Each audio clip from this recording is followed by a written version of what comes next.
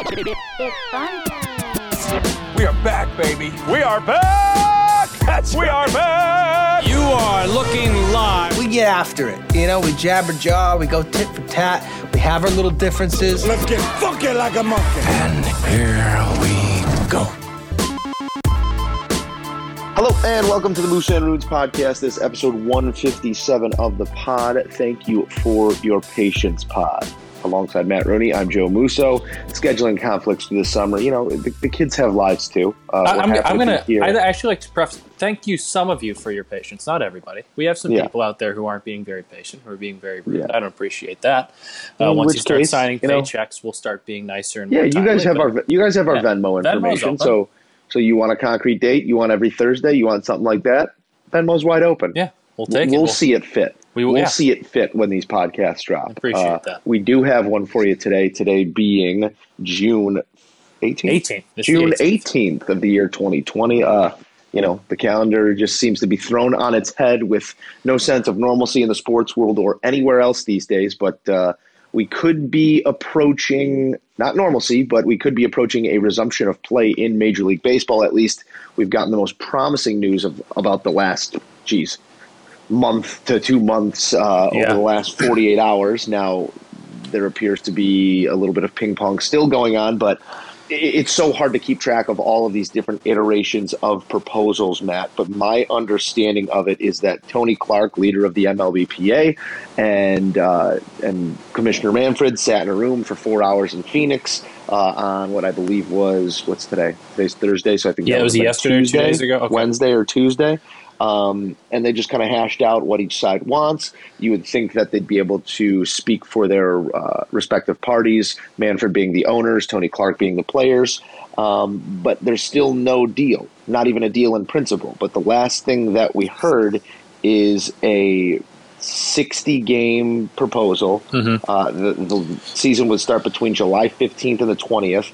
Fully prorated salaries, which the players have been asking for, and we've long discussed that they are due. Should be getting, yes. 16-team playoff format, so extended playoffs in 2020 and 2021. So there's Major League Baseball shoehorning a little bit of legislation in here. One of their agendas that they want to get in moving forward. Likewise with the universal DH, I think you're kind of split on that in players and management anyway.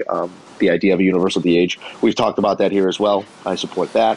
A geographic schedule, so they're going to make sure that teams aren't traveling as much. Both sides agreed to no grievances. So players would not be able to file grievances against the league if something were to happen as a result of this accelerated or shortened schedule. They'd be playing between 60 and 70 games, and the regular season would end on September 27th. World Series would end in late October. It all sounds fine and dandy, but I don't know why we haven't gotten a green light, let's do it, see on July 15th announcement. So from what it seems like, I haven't read many in-depth articles. I think I read what Jeff Passan had to say about it in his article either this morning, last night, whatever it was when I was scrolling through Twitter this morning. It seems like most of these things are agreed on, except the players want a longer season. I saw 60 too games, late. But it's a little bit too late for that. And I mean is that on the that fall on the shoulders of the owners? Absolutely, but that's also it's on all parties involved. That's on all parties involved, and because we've ripped the player or the owners, and rightfully so, up until this point. But if they've pretty much met everything, it seems like what the guidelines that you read seem like they're pretty fair for both sides. With the owners getting the more extended playoffs, the players kind of got the universal DH. There were some trade-offs there. They're getting their fully prorated salary. Stop tweeting when and where if you don't actually mean when and where. You got your really good offer here. Yeah, okay, sorry, you're not going to get 5 more games. That's where this starts to become – this isn't the difference between 48 games and 114 games like we originally proposed. We kind of got in the middle here, and if you get to 70 games – then it starts to fall on the players being, okay, well, what's the difference of 5 games really? You're getting the full prorated salary. It's past the point where you can play, like you were saying, the 80-game season, the 90-game season like the players wanted. If we're getting 60, 70 games, that's about as good as we're going to do at this point, and they're giving you your money. I really don't see the issue. I don't see what's taking so long to take this deal. Yeah, and your reluctance to take the deal right now in terms of the players is only going to get you less games. They're operating on, we talked about it last pod, they're They're operating on a financial understanding where they can only pay 33% of the players' salaries. Now, this 60-game season would be a bump above that. The owners would be taking a little hit, I guess, if that's your break point, being 33 to 35%. Mm-hmm. You're playing, I mean, I don't know, I'm not good at quick math, but you're playing 60 games, which would be a third of 180. So you're getting more than you bargained for in the first place. It's just, my big apprehension remains that until there's ink on paper on both behalves, I just don't know what to believe, because this comes 24 to 48 hours after Commissioner Manfred backtracked completely from saying there was going to 100% be a season to saying it's a possibility we cancel the 2020 season. Now, was that a scare tactic? Was that a strategy to get Tony Clark to the table? I don't know, but the night and day of what we're hearing out of the league makes me believe that until it's done, a done deal, there is still a possibility that we don't play baseball in 2020. I think you were traveling yesterday, so I'm not sure kind of how you were tracking it on Twitter, how you're following the story, because you were traveling, getting home, taking care of stuff, I'm sure. But like it originally broke the news, like Bob Nightingale and those types of people were saying, oh, it's done, like a done deal, we have a season. And then like 20 minutes later, it kind of backtracked a little bit, and then an hour later, it's like, well, they haven't even sent the deal to the players yet. It was just Tony Clark seemed to take the deal and didn't immediately give it up. I went from, it was like the highest of highs to the lowest of lows yesterday, thinking kind of we have a season, and now it's like, well, now like you said, it's take a step back. This might be a step in the right direction, but if for whatever reason, it still seems like there is a lot of work to be done. But I don't really know what's going on with these guys anymore. There's a different report every single day. I don't know what took Manfred and Tony Clark so long to get in a room together and try and hash this out as long as they did. I don't know who wants to play baseball and who doesn't anymore. The true issue at hand here is that Major League Baseball's collective bargaining agreement is up after next season. Yes. What is to lead me to believe that we are not on a bullet train directly into a wall to relive this situation all over again 12 to 16 months from now? Jeff Passan pretty much said he was on ESPN with yesterday or 2 days ago talking about these exact things. Basically, if they don't get it figured out this year, they're not going to play baseball for a full season, and then they're going to have a year from now they're going to have these labor negotiations, which will not be in good faith because they're already pissed at each other because of how this is being handled. I don't think you should be optimistic about a full season once the CBA is up. It's up after the 2021 season, you said? Because that's when 2021, correct. Okay, so that's why they're doing all the CBA was 2017 through 2021. Yeah, so I don't see why you would be optimistic that you're going to play a full season in 2021, right? The way this is going, the way both sides have handled this, I mean, especially if this drags out it's already dragged out longer than it should, but if it keeps dragging out, why, like you said, why would you be optimistic about their ability to come to a table and negotiate? And the bigger picture here is, and there's no answer to this question, but I'm going to pose it to you anyway. Sure. I'll baseball? Find an answer. Where is baseball 5 years from now? Because we've talked about it, the possibility of the NBA permanently moving their schedule into the summer, monopolizing the one season that baseball, or the 3 months that baseball usually dominated because nothing else was going on. That combined with the fact that your billionaire owners can't come to terms with your millionaire players. And yes, I do understand that the average MLB player is not making $40 million a year like Mike Trout is. But regardless, the optics of the situation are billionaires arguing with millionaires, unable to come to an agreement to get a product on field to entertain the American masses. That's the plain and simple of it. I understand there's the minutia of the CBA, but your inability to come to terms and find an agreement, find a common ground to play the game that some people love, that some people enjoy going to games, that some people are casual fans of. The idea of a new baseball fan is non-existent. Your fan generation, your fan creation is done. It's dead. You're operating in a finite pool of people who give a damn about baseball now. So where is baseball 5 years from now, Matt? That's like you said. It's not really an answerable question because they are turning off so many of the like you said, casual fans, the younger fan base that isn't really there at this point. I mean, you're kind of relying on the generations of baseball fans starting to, bringing their kids to baseball games and kind of keeping it alive that way. And I think you're getting to the point where you have those casual fans who aren't really doing that anymore, or won't be doing that as much if we have this, if we have, more labor disagreements and the sport continues to go the direction that it is. And I had another thought in my head, and now I can't think of it. And that's usually how this goes. But like you said, we've talked about it millions of times, a bunch of times on here too. Is I keep coming back to this. An easy way for baseball to, win back some of those fans, get some of those younger fans, is their social media presence, their uses of social media, and they just continue to disregard that. I know that's kind of a random thing to bring up right now, but that's something that keeps coming back to me when I think of baseball trying to win young fans over, bring young fans back, or I guess not bring them back because they never really had them.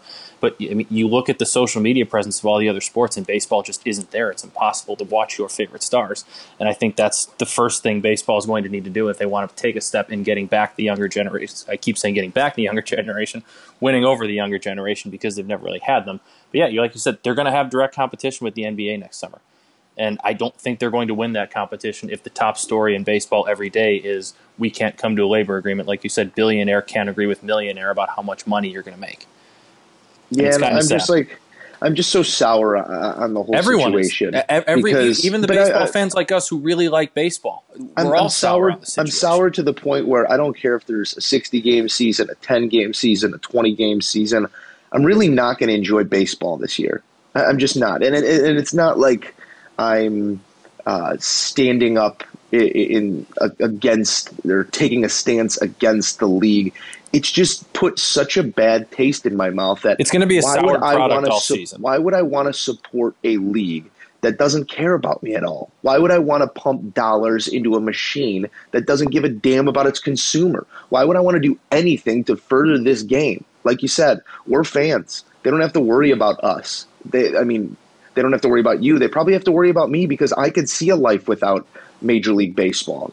I've been okay without baseball. I've been worried about the return of the NFL season. I've been okay without baseball. And I know I'm kind of in the minority there of sports fans and people who are really diehards about the game. I love the history of baseball. Looking back and watching Long Gone Summer on Sunday, say what you want about the production of it, it kicked up nostalgia. It allowed you to at least watch some baseball, some old home runs, things that I cared about deeply and things that stirred up those emotions once again.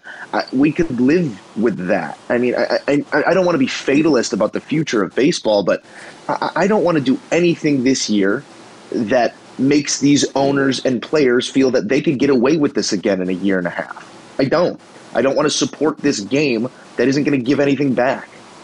Hey, that's a really, really fair point. And selfishly, I want to see baseball this season just because I love watching baseball. I know that it probably directly affects my job in some capacity. So I'd like to have a baseball season, obviously.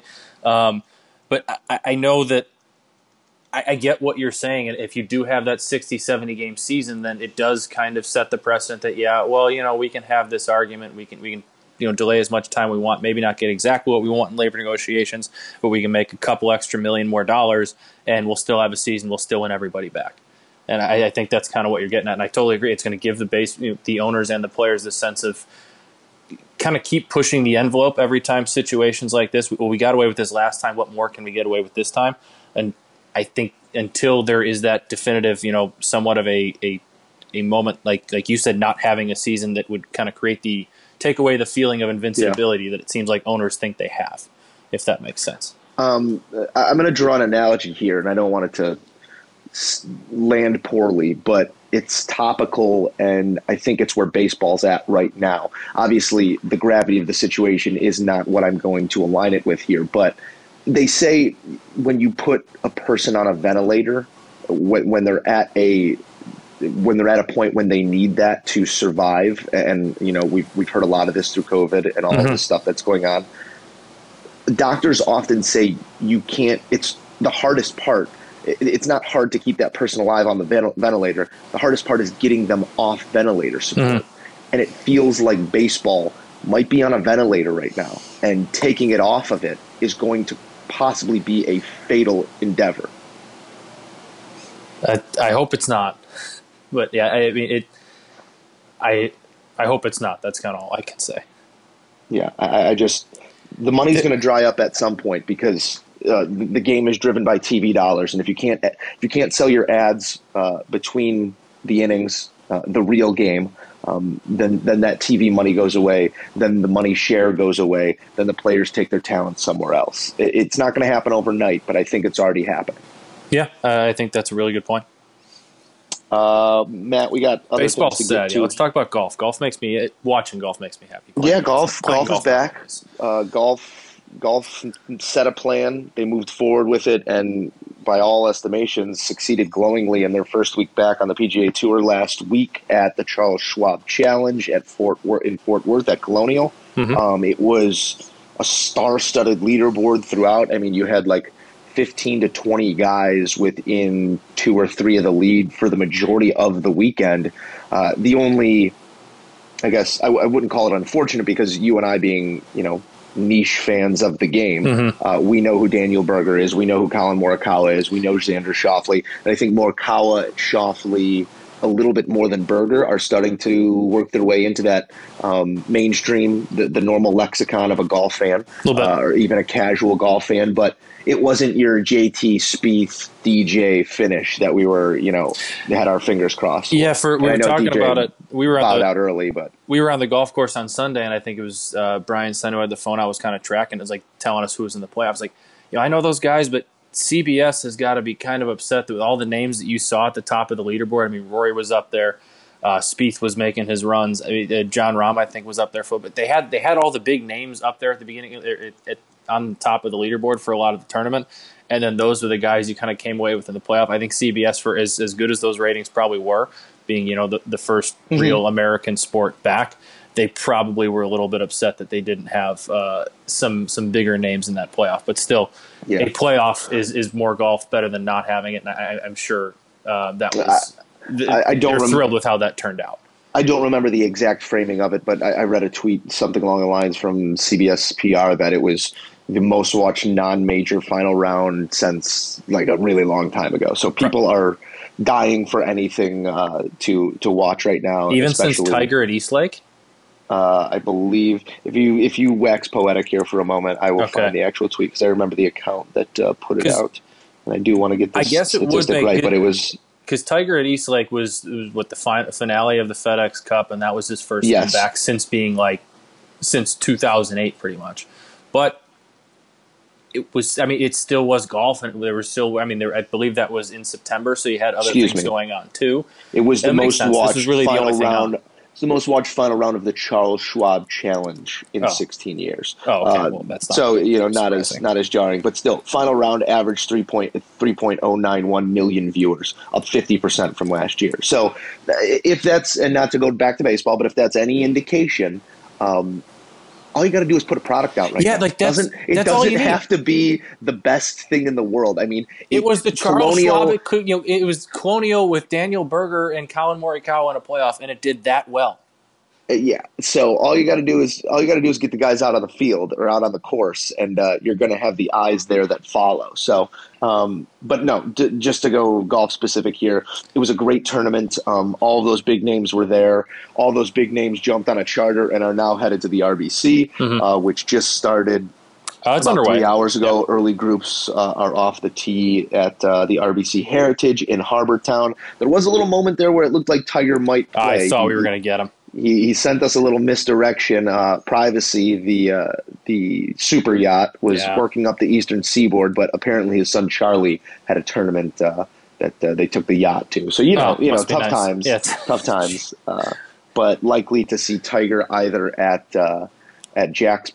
Memorial or the week prior, which is the Farmers Insurance Open. So those are the two logical places for him to come back. It would just be odd if he did Farmers, because then he'd have to play back-to-back Farmers and Memorial. How much of the tournament last week did you end up watching? A ton, because we were doing. I anchored our coverage. So you had Thursday, Friday. I watched almost every shot, and then Saturday watched a little bit, and then jumped on a plane. So now I know golf is a sport that can probably get away without more than others without having fans around. just because it's obviously not as loud. The atmosphere isn't raucous, relying on fan bases and all that Didn't stuff. bother me one bit. I didn't notice it at all. Granted, we weren't watching Sunday when people were charging in a playoff, so maybe we do miss the roars a little bit there. I remember I was watching it with my dad on Thursday afternoon, and about an hour into watching the coverage, like, hey, I got to be honest with you, I just noticed now that there's not a single fan there. Like, it didn't make one bit of difference to me at all whatsoever. It seemed like because the here's the exact thing, same man. thing.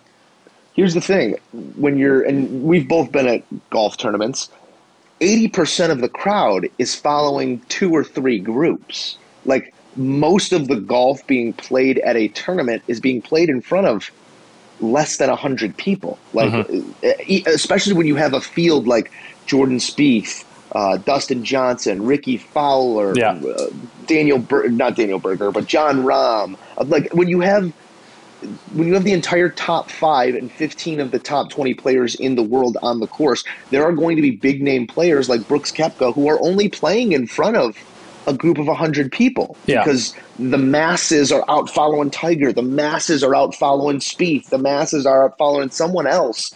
So we're used to seeing really good players hit shots with little reaction. I hope that's making sense, but that's why it wasn't that jarring to see it otherwise. Yes, maybe on, coming down the stretch, you don't have the roars, you don't have the reaction, you don't have the jarring ooh when Xander Schauffele pulls a full 360 lip out. Like, you don't have the awe when Colin Morikawa misses a tiny little putt. But, like, you still feel like you almost feel that, like, inside when you're watching that. And quite honestly, sometimes when you're watching that and you're that into it, you get that reaction from yourself. Like, you hear yourself like, oh, like, Well, that I think you just struck a chord, because when we watch golf, I think we're more emulating the emotion of the player than the fan. Yeah. Whereas when we watch basketball and football at the highest level, I think maybe we're putting ourselves more in the position of the fan.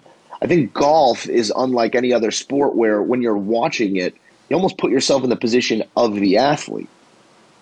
Yeah. So you don't require you're the internal awe rather than the external awe. No, that's a good point. A little bit. No, I get it. It's a little philosophical. Yeah, you're trying to get a little bit inside the clubhouse, but no, I think that there might be something to that.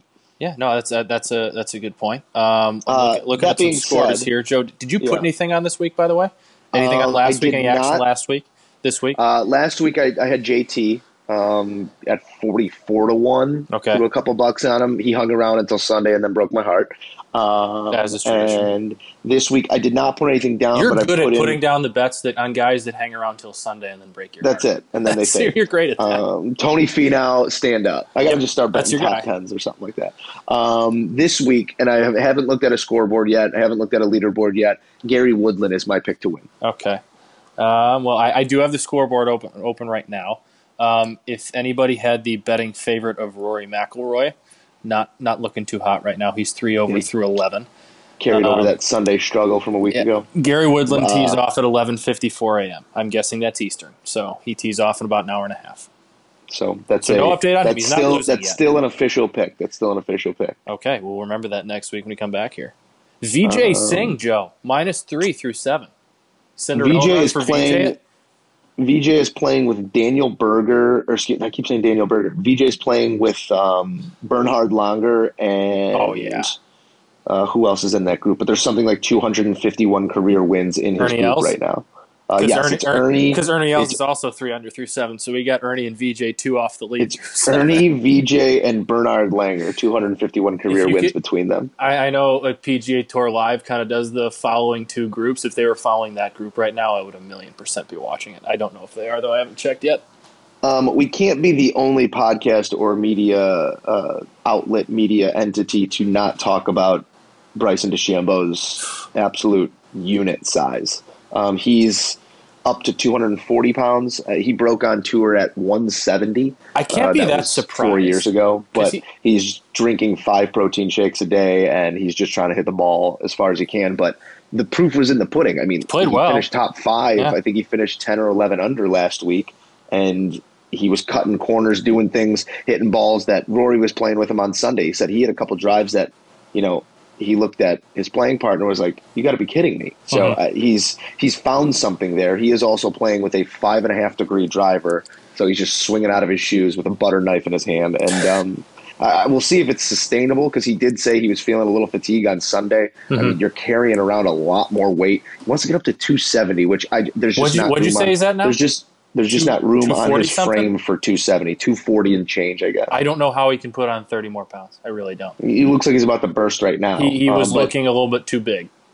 There's some novelty to it, but I also think that Bryson being the scientific approach to the game and just like essentially buying into this force equals mass times acceleration and just trying to increase his mass so the force can be greater. Sure, that's physics right there.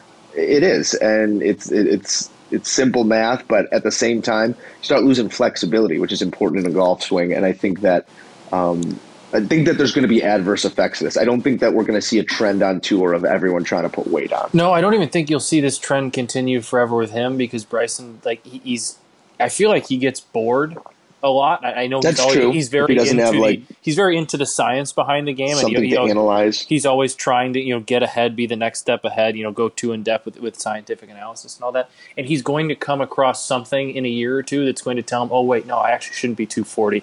I should be closer to like 200. And then he's going to drop more weight, and then people are going to talk about how he looks so great now. He seems like he's destined to be fluctuating, not just weight, but like there's going to be a new story with him every other year about some massive change he's made because of some article he read or some scientist he talked to. He's got swing dysmorphia, I think. Whatever that means. Body dysmorphia is when you see yourself different than you actually look. So I was trying to make a little joke there, Matt. Thanks for picking up that one. Well, I'm not good with hopefully one or two of the listeners picked it up. You can't be pulling out big words like that. Dysmorphia. There's your word of the day. There's Joe's word of the day. We haven't had that in a while. Yeah, or at least we just haven't pointed them out. They've been in there. You could find them. Yeah. Matt, we're obviously a golf pod. We hit our golf topic there. Before we move on, would you like to give a pick for the people? Well, it's already underway. I feel bad. Yeah, but close your eyes. Who do you want? I'll give you a 2-stroke. I'll spot you 2 strokes if you want. I will look for some. I'm scrolling through for someone that has not teed off yet, because I think that's somewhere within 2 of par either way. I'll take. Well, that's I like how Jordan Spieth played last week. Okay, well, I don't think you looked at the board because he was 3 over, I believe, already. He's 1 under through 13. What? Yeah. Why did I think he started the day 3 over? Well, he's charging, Joe. I'm picking a guy who's trending in the right direction. He's charging. Yeah, I'm looking at his scorecard right now in true Jordan Spieth fashion. Started on 10, on number 12 made a triple. Yep. And then bounced back with a birdie on 13. Yep. And then went birdie, 2, 3, 4. So he is charging. Guy. He's back to 1 under. I love that guy.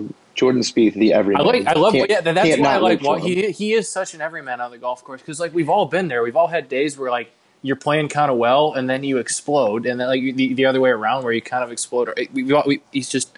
I love it. He's all over the place, kind of like both of us. Not obviously his swing is relatable too. It's not like a factory built swing. It's Jordan Spieth's swing. Like if you were to just have a silhouette of the swing, I mean, most golf fans would be able to say that's Jordan. That kind of over the top, handsy, 1 finger off the club. Like he's just kind of gaming it his way. And I think that relatability makes him a fan favorite. And hopefully he can, hone it in enough to be there on Sundays, because he's good for the game as well. Looking forward to it. Matt, should we jump into some buy or sell here? Is that all we have left? Or we have obviously we have to talk about the NBA bubble, but let's do that through the lens of buy or sell. Right? We had some topics for it. Yeah. Well, that's a tease. So why don't you start it off with one of your NBA questions? Buy or sell, the anonymous hotline in the NBA. So for those unaware, the NBA has a bunch of things in place for players to feel comfortable or uncomfortable and voice their opinions during this bubble scenario in Orlando. Obviously, since we've done the last pod, a lot has happened. Kyrie has stood up and had that meeting saying, maybe we shouldn't have this, the optics of it as we try and raise awareness for social justice. A lot of players want to play, saying, this is our platform. This is how we can exact change. This is how we can have our voices be best heard. From just a basketball standpoint, things have come out. Players will be allowed to wear a ring that will that will notify them if someone is within 6 feet of them for more than 5 seconds. Just I think it crazy also, stuff going on. I think it's something to like gauge almost their temperature as well. Something like Yeah, if you're so, not like to the exact, but if your temperature's trending too wrong, like to getting up too high, I can tell you something Yes. like that. The NBA is putting a lot of things in place, both novel and normal, to make sure that players feel comfortable and don't feel one at risk or don't feel too marginalized and used. I think those are the two big things that the NBA has to be concerned about right now. But to go buy or sell here, buy or sell the anonymous hotline. The NBA is offering an anonymous hotline that players can call at any time if they feel uncomfortable or think that someone is breaking the rules. Buy or sell the hotline. I could not buy this anymore. This is so NBA. It's going to it's anonymous, but part of it's Chris Paul has already set it up as his speed dial. Exactly. He dials one and send. Somebody's going to be tracking these calls. It's going to leak out who's making these calls. We're going to have even more NBA drama. And like you and I have talked about, the NBA off season, the NBA off the court stuff, and this is not to knock their on the court stuff because their on the court product is fantastic too, but their off the court product is right up there, and they always find ways to keep you really entertained off the court. This is another one. I can't wait to hear who tattles on who first. Is there a bet in Vegas on who leaks out as the first on the first tattletale? Because like you said, I have not. Chris seen Paul has got to be like minus 250. I think there's a likely group of characters that would be minus odds there, but I sell it because of that fact. Oh, You're gonna have some fun. I buy a lot that's going on. We don't need the hotline because we're not going to get like the Zapruder tapes. We're not going to hear these calls. Like they're never going to be released. Until we do. It's just, I think that it's this one for me is a no-go. I think it's not a non-starter, but I just could do without the hotline. Everyone just needs to go about their business. It sounds like there's going to have crazy players lounges there's going to be 3 hotels that house the different teams, and the hotels by ranking, nicest hotel to not nice hotel, are being split up by seeding. I love that too. So essentially, if you were one of the top 4 or 6 teams in the NBA to this point, you get to go to the Grand Mondrian. I don't know what it is. There's the Floridian. And if you're an 8 one. seed, you're staying at the Holiday Inn Express. No, it's not that bad. You're still staying at a nice hotel, but they're going to have players' lounges with 2K and card tables. I heard they're getting Madden before everyone. Mm-hmm. They're likely going to be sent copies of Madden 21. Fantastic. And unreleased movies they're going to be given. So I think that this could make for like a very memorable experience. Obviously, you'd like to be at home with your family. But the one thing that it does do that I think players are going to be very, very happy about is that during the playoffs, I mean, guys take tens and tens and tens of flights, which affects your body. Mm-hmm. Like if you're in a 7-game series, that's a flight. Let's say you're the away team in a 7-game series. You're flying to the home city. That's one flight. Then you're flying back to your city for games 3 and 4. That's 2 flights. Then you're going. What's the setup? Do they go 1-1-1 then? So NBA Finals goes 2-3-2, but NBA Finals but that's goes still every other series a minimum is 1-1-1. So it's a minimum of 3 flights each series if you're going to 7. They're not flying anywhere. It's 1 flight to Florida and then sit down. Their bodies are going to feel so much better through this situation. I think that's going to be something where, they're all hyper tuned to their numbers and their body and their health. Their inflammation is going to be so much lower, and I think that players are going to be pleasantly surprised by that. So I think that the NBA is on course for a very successful conclusion to the season. I think that's a great point, and I do think while people are complaining about, not complaining, but saying, the product early is going to struggle because, people are getting readjusted to this, new format, and they haven't played in a while and all that, and that's very very valid points. I would agree with them. I do think by the time you get into the thick of the playoffs and you're in the second round of the playoffs, you're in the conference finals, these guys have played 25 some games, they're used to their routines, their bodies are very fresh. I think we're going to see some of the best basketball, some of the best product we've seen in a while because, like you said, these guys' bodies aren't going to be at the end of a 100 plus game basketball season, including playoffs, but B, not having to fly everywhere 4 times a week, 3 times a week to complete a 7-game series. I think the product is going to be that much better towards the end of these playoff series, even though it might suffer a little bit early on. And also from a production standpoint, it presents so many opportunities from, not necessarily miking up players because they were pushing back on that, but camera angles to make it feel like you're watching it at the LA Fitness and not, in an empty facility like the wide world of sports. So I'm very interested to see how the NBA just goes about their business here over the next few months. Did they say what like the punishment is for somebody who gets called? Possibility of suspension, games, or fines. Like you could. Oh no. I'm saying if you break the rules, like if you leave the bubble, you could be fined. There's no punishment for calling. Oh, so then what's the point of the hotline? I guess. Well, if you catch someone doing something wrong, then that's. Okay. Oh. Yeah, I saw LeBron leave the facility to go do this. I'm not Kawhi Leonard. That was a bad joke. Sorry. I was just sorry. I was taken back. I just went to my Twitter feed to look at Stadium. Just released a picture of the a possible COVID helmet. Oh yeah, and I don't want it. I don't either. We can't do this. I don't think that's going to be a thing. They're super athletes. They'll be fine. I'm sorry if that's insensitive, but I don't think we're going to be seeing those helmets. All right, hit me. What did I have? Buy or sell? ESPN said that if college football is delayed, Kirk Herbstreit and Chris Fowler could likely be the Monday Night Football. I'm not sure if ESPN said that, but it was reported that they were considering that. So either way, buy or sell, if that is the case, a Chris Fowler, Kirk Herbstreit Monday Night Football booth. I totally buy that booth for any sporting event. I sell the fact that the NFL hasn't decided who's filling their Monday night slot. Like, if the NFL's entertaining this idea or using this as a fallback, that means they don't have a Monday night crew set in stone yet, which is unacceptable. But I buy the Fowler, Kirk Herbstreit crew anywhere and everywhere. Obviously, it'll feel a little different. They know the college game the most. Not to say they don't know the pro game. I'm sure that they're watching Sunday football on Sundays, but anywhere we can get Fowler and Herbie in the mix, I'm in. Who do you want in your Monday night crew? Me. Me and you. We could send in some tapes. I still got a couple. No, to be honest, I want Louis Riddick as the color commentator. I know that. Louis Riddick would be great. Louis Riddick. I think he's incredibly insightful. I think he knows a hell of a lot about the game.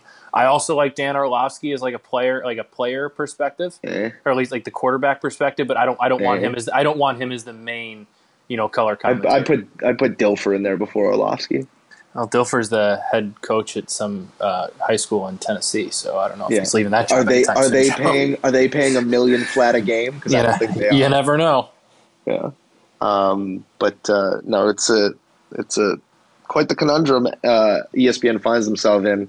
Life after Gruden has not gone as smoothly as possible, but throw Mike Tirico back in there with someone, and I think you'll be all right. I think the play-by-play name I saw a lot was Steve Levy, who I'm fine with him. I think he's fine. I don't think he's fantastic. I don't think he's by any means bad. And if that's he does a great job. It just doesn't have the feet. It feels like the Boca Raton Bowl. That's when we hear it feels like the Armed Forces Bowl. But if you don't have a better option right now, he's not a bad placeholder. He's a legend. He's a legend. He's a big name. Everybody knows. I know he hasn't called the bigger games lately. He was their big hockey guy. Hasn't been with doing hockey for ESPN in a while. But he's a big name that can be a placeholder until you have your big name that you want. Yeah. Matt, I got another one for you, kind of related to what we were talking about NFL-wise. Buy or sell the NFL bubble. Anthony Fauci came out today and said that the NFL needs to start thinking about modeling a plan after the NBA, which I don't think he understands how many players are on a roster in the NFL, but he's saying that if the NFL wants to go on with their business, they need to have a contingency plan to cordon players in a bubble-type scenario as well. I buy that they should be considering it, looking into all the options, that they have. Absolutely, it's impossible. Because that's what you should. That's what I'm getting at as well. Should they be, considering all options, looking at all? Yes, but it's not possible given the sheer size roster. There's nowhere that can hold 32 teams of 53 players, and that's just when you get to the regular season. Because when you're in the preseason, those rosters start at 90 plus, double that for staff and coaching staff, player personnel, medical staff. Yeah. It's just not possible. You can try and create, put each team in their own little bubble in their own hometown, their their hometowns, whatever. But in terms of not having travel, getting all these teams into one city is not going to be possible. I don't logistically see one city how that could be at all possible, and keeping these guys safe at the same time. Here's something for you, Matt. I love something. The PGA Tour just tested everyone in Fort Worth and then tested everyone again in South Carolina, or at Harvard. South Carolina, yeah. South Carolina. 900 tests were administered, 0 positive tests. These guys are standing right near each other. They're sharing a locker room. Mm-hmm. Obviously, they're doing things to make sure that they stay safe, but it is possible to have a large number of people travel from one place to another and nobody gets sick. It's very, very possible. Yes, we have to get ready to watch NFL football without fans. That might be the reality for at least the first half of the season, or until a true green light is given and the numbers are controlled. But the idea of sending all 32 NFL teams to one city to play football is not realistic. You're more likely to get sick in that scenario than allowing these teams of, let's say, a 50-some man roster. What they got bumped to what this year? 54? They got bumped up a couple. I don't 56, know. I think. Let's say a 56-man roster, double it. Let's say 100 people per each team. It is more than feasible for 100 thousands of people in one city. It's more than than feasible for a group of 100 people to travel from city to city to play a football game and be safe. Plus, I know people are saying, people are, and rightfully so, nervous about traveling right now, nervous about going to airports, all that type of stuff. These guys aren't traveling like us. They're not going and waiting in security lines at Midway. No. They're going from team charter to team charter. They're walking across a runway to team charter. I mean, it's not like they're being put at risk in airports in used contaminated airplane. Not that I'm sure airlines are doing a great job of decontaminating airplanes. That's not the point. They're going from point A to point B. There's not these stops in between. It's a lot safer to keep them separated. Go from bus to plane to locker room to field back to bus, plane, locker room. It's just easier to do that. Not to be truly morose about this as well, but I think that your risk of severe life-threatening bodily injury on an NFL playing field on a day-to-day basis is greater than the fatality risk of an NFL player who contracts COVID-19. Yes, it's possible that there's a number of players with quote-unquote pre-existing conditions in the NFL. But if anybody is safer in a organized scenario, it's an NFL super athlete who's going to be able to combat this disease, this virus, if they do contract it. You can look at the numbers and refute what I'm saying here, but the chance that a player has a career-ending injury on the field would be commensurate to that of them seriously being in harm's way of this virus that has really crippled our nation. But at the same time, I think that if you're worried about players clashing and hitting each other and contracting the virus that way, we're getting a little bit out there. Yeah, no, I think that's a very, very fair and honest, realistic point of view of it. I would totally agree with you. You got anything else? Yeah, I got Cam Newton. We talked about him a bunch, but he's still unsigned, and I don't know. People were talking about him on TV. I think he had it was a video with working out with Odell Beckham, and then some people were saying, "Oh, the Browns should sign him." I'm just gonna ask you, buy or sell? We might have even asked the same question before, but he's still not on a roster. Buy or sell? Cam Newton is on an NFL roster by the start of training camp. I buy it. He's too good of a backup, and if he's open to the idea of being a backup, which he's said in the past that he is. He'll be on a team. Maybe buy or sell by when? Beginning of training camp. I maybe sell that. By week 1, he's on a roster somewhere. There's too many bad backups for Cam Newton not to be a backup somewhere. And I think given the opportunity, he'll be a starter in this league again if he can prove his health, that his shoulders are okay, that his legs are okay, that his hips are okay, that he's not aged beyond productivity, which last year was definitely a drop-off numbers-wise, but we're talking about a former MVP, a former conference champion, a guy who knows how to lead in a very not in a very individual way, but he knows how to lead in a very specific way that I think a lot of guys respond to. People want to play with Cam Newton. It's not like he's been ostracized by his peers. Owners and general managers are just a little bit hesitant about bringing him in. And it pays to play, and Cam Newton is going to be an expensive backup if you do bring him in. So you really have to have that cap space. Only a few teams have that, and then match that with teams that have that space and also a need at quarterback. So it is becoming a little bit touch and go, but I do think that just from a skill standpoint, Cam Newton, the football player, needs to be on a roster somewhere by week 1. He'll be on a roster somewhere at some point this season. Week 1, I would probably tend to agree with you, but at some point, someone's going. If it's not they want to bring him in as a backup, at some point, a quarterback's going to go down for a significant period of time, and that's not. I don't. Instead of trotting out Nate Sudfeld or someone like there for 5-6 games, someone's probably going to want to take a flyer on Cam Newton if somebody hasn't already. So I'm with you. He plays somewhere this season. I'm just not sure exactly when. Yeah. Matt, that's all I got. Yeah, I don't really have anything else. It's nice seeing you this weekend. Oh, yeah, it was a blast. It was a pleasure. We will have a full course review dropping in the next day plus of Bowes Creek in Elgin. Bit of a drive from the Chicagoland area, 45 minutes, but it all is like everything's a 40-minute drive from the city. Exactly. You're not playing a great course too close to downtown. No, so make the drive. I will give you We'll give you guys our full breakdown coming on that pod later in the week. A Bowes Creek review, everything from the range to pin placements. We're going to break it all down. But if you're looking for a course to play today, I'd say make the drive. That's our little tease for Bowes Creek, and we will have that coming your way here in the next 48 hours. But for now, for Matt Rooney, I'm Joe Musso. Thank you for listening to the Moose and Roots podcast, episode whatever it is. 157. There you go. We appreciate you as always. Hit us up on Twitter. Send us those mailbags. Get involved. A lot of questions to be asked here with so much up in the air in the sporting world. Hopefully we can give you some answers. But for now, that's going to do it for the Moose and Roots podcast. For Matt, I'm Joe. We'll see you guys soon.